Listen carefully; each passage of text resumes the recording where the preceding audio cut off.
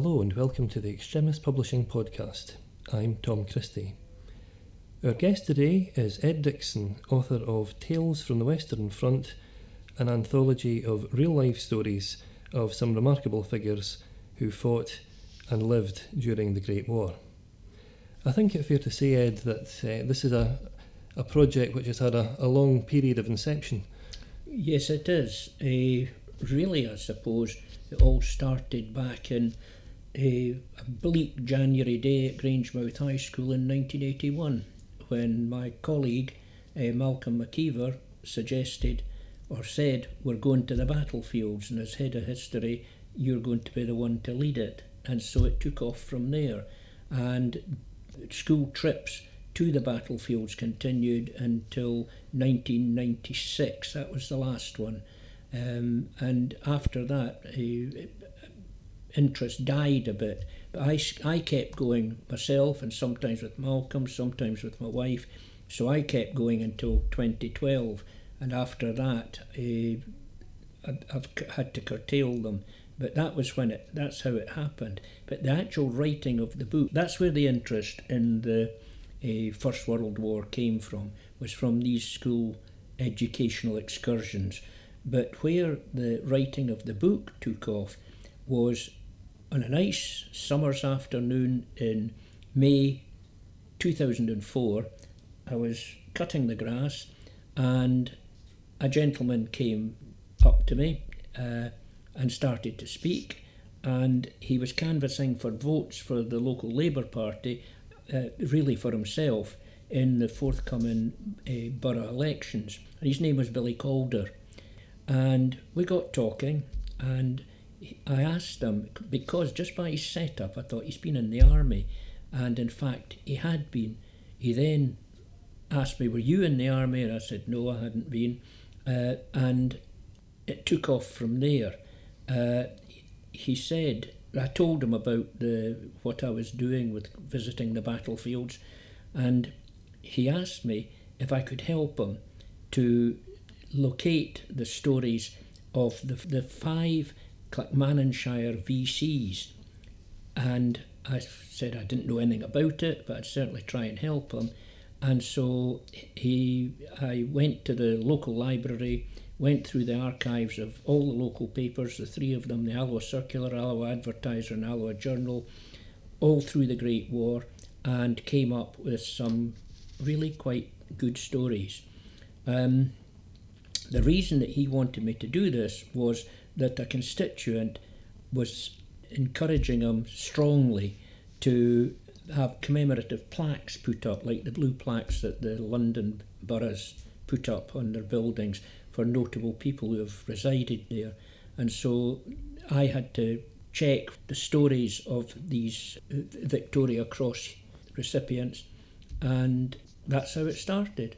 What I found out was, first of all, by trawling through the archives of the local papers, was that instead of there having been 5 Victoria Cross recipients in Clackmannanshire, there were only 4, and it was the 5th one, the one who was not a resident of Clackmannanshire, Cecil John Kinross, also known as Hoodoo Kinross, that really got me interested.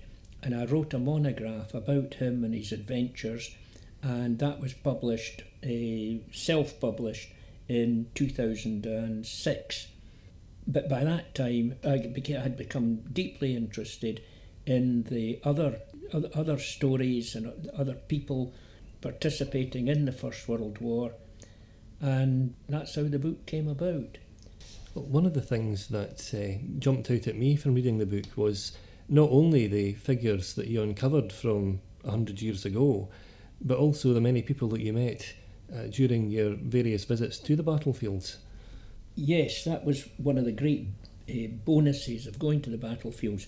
Not only the people I met through the school trips, these were the pupils and some other members of staff, and then people over on the continent, but also the people, the natives, the residents who lived there, and the French and Belgians, and also the English and Scots and Irish people and Welsh who would turn up and you would run into them on the battlefields and in the pubs at night and develop relationships with them, got on the chat with them and swapped stories, and it was all very convivial and very, very nice.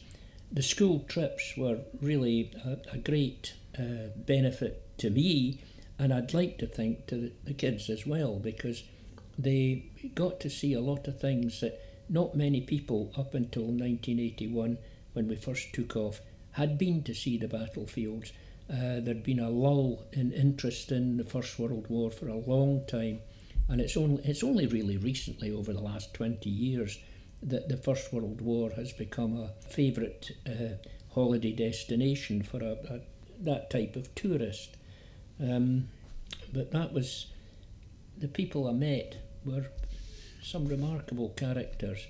The majority of the people that I met with regard to the First World War and the battlefields was in Ypres in Belgium at a pub called the Shell Hole. It was run by John Woolsgrove and his Belgian partner Christine de Dane, and John was an ex-para, had fought in the Falklands conflict, and when he'd come out of the army he'd moved over. He was a Londoner when I first met him. I reckon he'd been about 45, and he ran this wonderful pub, a meeting place for both locals and visitors to the battlefields. They had this common shared interest, but with his personality and with this mutual interest, it was a quite remarkable place. It was also a bookshop and a souvenir shop, and he did well out of it. It was up a side street from the main marketplace in Ypres. And in there I met many interesting characters, extremely interesting characters. Amongst the locals, there was Old Bill, the ex-SS man, who sat there at he didn't drink, but he would have a coffee, come round in the morning and sit through in the breakfast room, and he always wore his German soldier's hat. He was in the SS. There was a troubling aspect to him, as you might imagine, but he seemed a nice enough old fella, and he had a collection of weaponry and other memorabilia himself. And one of his great friends, a man of about the same age, called Georges, who was one of the French-speaking Flemish, and he'd fought in the resistance. So you had two sides of the coin there.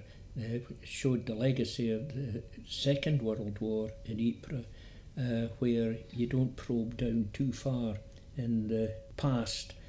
There were many, many other people that I got to meet and know, and the most important of whom, I suppose, were the ones that were long since gone, and I was writing their stories. And that was the point about the book, was I was commemorating people who'd interested me, amused me.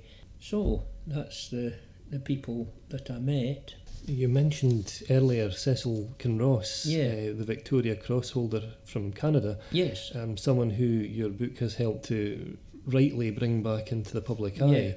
Yeah. Which other kind of figures do you feel interested you the most during your research? Certainly John Lauder, Harry Lauder's son, because there is a mystery about his death on the battlefields, which you'll find out about in the book. Basically the mystery is, though, was he or was he not shot by his own men?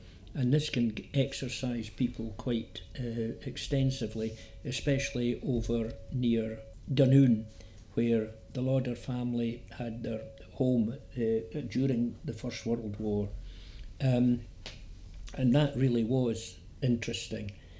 Also, Tommy Armour, the golfer, great golfer, came from Edinburgh, went to America and changed his nationality and won the British Open Golf Championship in 1931 at Carnoustie. And his story and the pickles he got himself into from time to time amused me, and he was a very colourful character. There were also the Tillicoultry VCs, cousins who won the Victoria Cross within 2 weeks of each other at the Battle of Lewes in 1915. For a town the size of Tillicoultry, I think that's quite a thing to be proud of. They put up a couple of plaques to them in 2015, and they're there at the High Street in Tillicoultry to be seen by all now. John McDermott, one of the other Clackmannanshire VCs, he was the very first one. He was one of the very first VCs of all time. He won it in 1854 at the Battle of Inkerman, and he ended up, he'd come from poverty in Clackmannan, agricultural labourer, and he ended up in poverty in a pauper's grave in Paisley. Others, Edwin Dyatt, who was shot for supposed cowardice, desertion, an officer with the Naval Division, and he stirred in me the feelings of injustice, and it was due to him and his execution by firing squad and the furore that arose from that and the constant pressure brought in the House of Commons by an MP called Ernest Thurtle that meant that nobody was shot for cowardice or desertion after that in the British Army, or the British forces indeed. So that was a tragic story, but one that was nonetheless extremely significant. The native Canadians, what we used to call Canadian Indians, Alex Dakota and Tom Longboat, coincidentally both of them very fine long distance runners. Dakota was killed in the First World War. Longboat came home, but he was never the same man again, although he did win a lot of races, including the Boston Marathon, New York Marathon. But they were made a great impression on me, and I've been to visit Alex Dakota's grave up near Passchendaele. There was some other interesting characters, like Alan Seeger, uncle of the folk singer and very, very big star in America, Pete Seeger, who wrote Where Have All the Flowers Gone?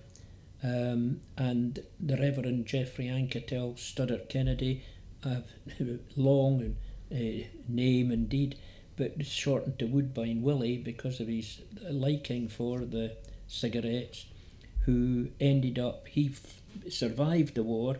He was a chaplain, but he was at the front line. He was called Woodbine Willie because he used to go round the trenches distributing cigarettes, chocolate and this sort of thing to the troops and just giving them some comfort. And when he came home, he continued his good works working for the poor down in England.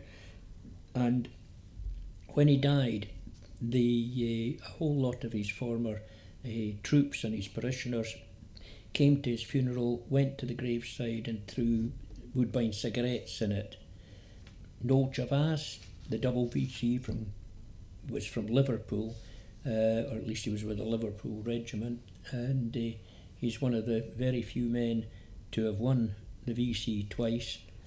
And The Winslow Boy, famous play by Terence Rattigan, George Arthur Shea, who was wrongly convicted of stealing a postal order at Dartmouth Naval College in 1908, and his father bankrupted himself to clear the boy's name.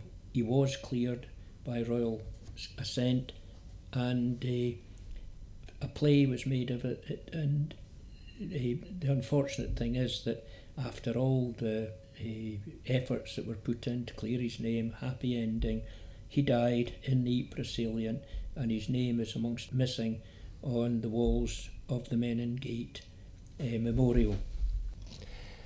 Now, it seems to me, as someone who's not a historian, that popular culture has built in the modern mind a very particular picture of the First World War, which has been aided by landmark historical accounts. Did you, as a result of writing your book, discover anything that challenged your assumptions about the war? There is a conflict amongst historians today. It's the butchers and bunglers and the revisionists. The butchers and bunglers, this is how the certain historians refer to the school of thought, that the men were just cannon fodder and the officers lived in great chateaus behind the lines and had a grand time. That's not true, but there's an element of truth in it. But Basil Littleheart is on one side of the historiography, and Blackadder is basically on the same side as he is. They are of the opinion that the war was bungled, could have been run better, which it obviously could have been, and there is an element of the butchers and bunglers. Troops were sacrificed to little or no avail. On the other side, there are the revisionists today, university professors and there's postgraduate students who are of the opinion that the war was indeed fought very well.